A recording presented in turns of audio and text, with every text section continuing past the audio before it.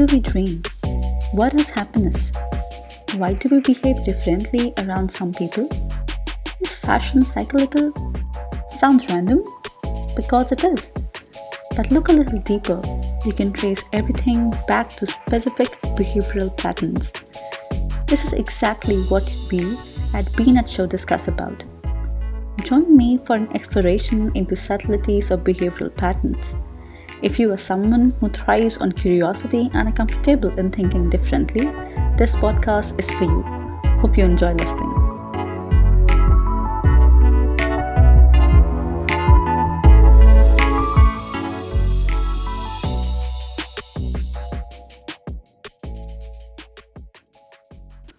One morning, you wake up, do your usual morning routine, but oddly, something feels off.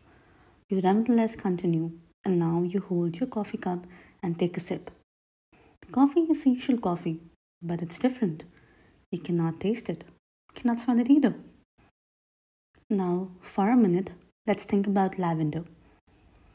Just as I said it, your mind was already imagining the smell of lavender. You might have even smelled it momentarily, even though there isn't a lavender smelling item next to you right now. The scent of lavender might be considered as relaxing, serene, or light. Some may even associate the smell of lavender with a neat and clean room.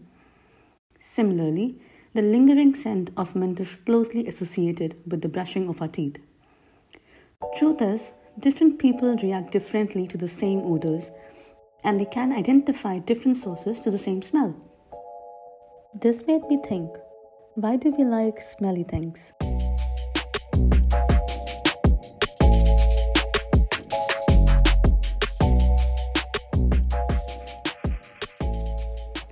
Hello and welcome to the season 2 of Be Nudge, a podcast from Maya. I'm your host Ritika. Today, we will talk about why we gravitate towards certain smells and why we might have a certain fondness of weird aromas. Smell is in fact the most confusing of our senses. Personally, I find myself liking the smell of petrol gasoline every time I'm at a petrol gas station. And no, before you judge me, I'm not a raging alcoholic and I don't even drink. This is largely because of our ability to smell things isn't based on objective findings, but rather on very subjective and personal findings. Also, when it comes to analyzing smell, we are wired very differently. You see, our perception of smell is a result of chemical reaction between the scent molecules and our brain. These scent molecules enter our nose and react with smell receptors present near the top of our nose. This information is then relayed back to the olfactory bulb in our brain. Unlike sight or touch, which are first processed by thalamus, olfactory or smell-related information bypasses the thalamus and proceeds directly to the amygdala or hippocampus, which are the brain's emotion and sensory centers. This is precisely why it is very easy for us humans to create a memory and emotions that are strongly tied to certain smells. This also explains why different people react differently to the same smells.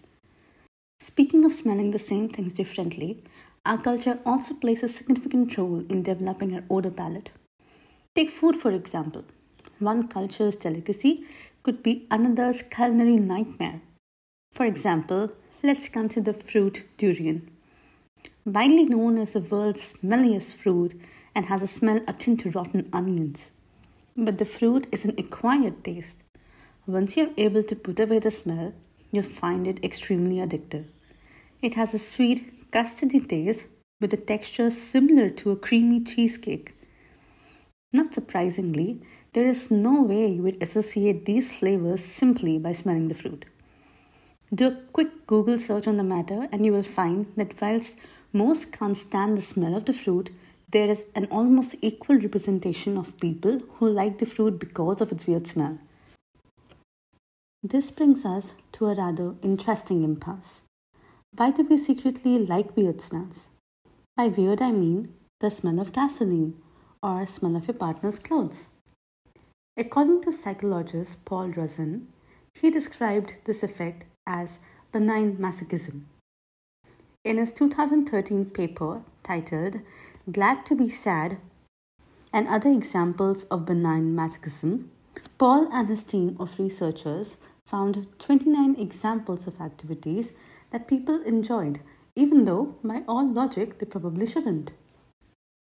He goes on to describe that the key for unlocking this experience depends on whether a mind perceives the activity as a safe threat. Rosen describes riding a roller coaster as the best example of a safe threat. While you're perfectly safe and secured, your body doesn't know it, and that's part of the pleasure. This is why smelling weird smells invokes a similar guilty pleasure within our bodies. In doing so, we are taking our emotions for a test ride, post which our minds would have made an association with that smell. All this means that the next time you come across that weird smell, you're predisposed to act a certain way. And now you know why we like weird smells. So, what have we learned so far? We know that there is no such thing as a bad smell or good smell, just that our body perceives and classifies it based on personal experiences. We know that certain smells can invoke certain memories, and we know there's a direct link between our brain and olfactory receptors. In conclusion, our sense of smell is largely subjective, and they're a vital part of our lives and our survival. Just as how the smell of rotten fruit can prevent you from consuming it and falling sick, our perceptions and our associations to different smells are uniquely ours. Without our ability to smell, we tend to become depressed.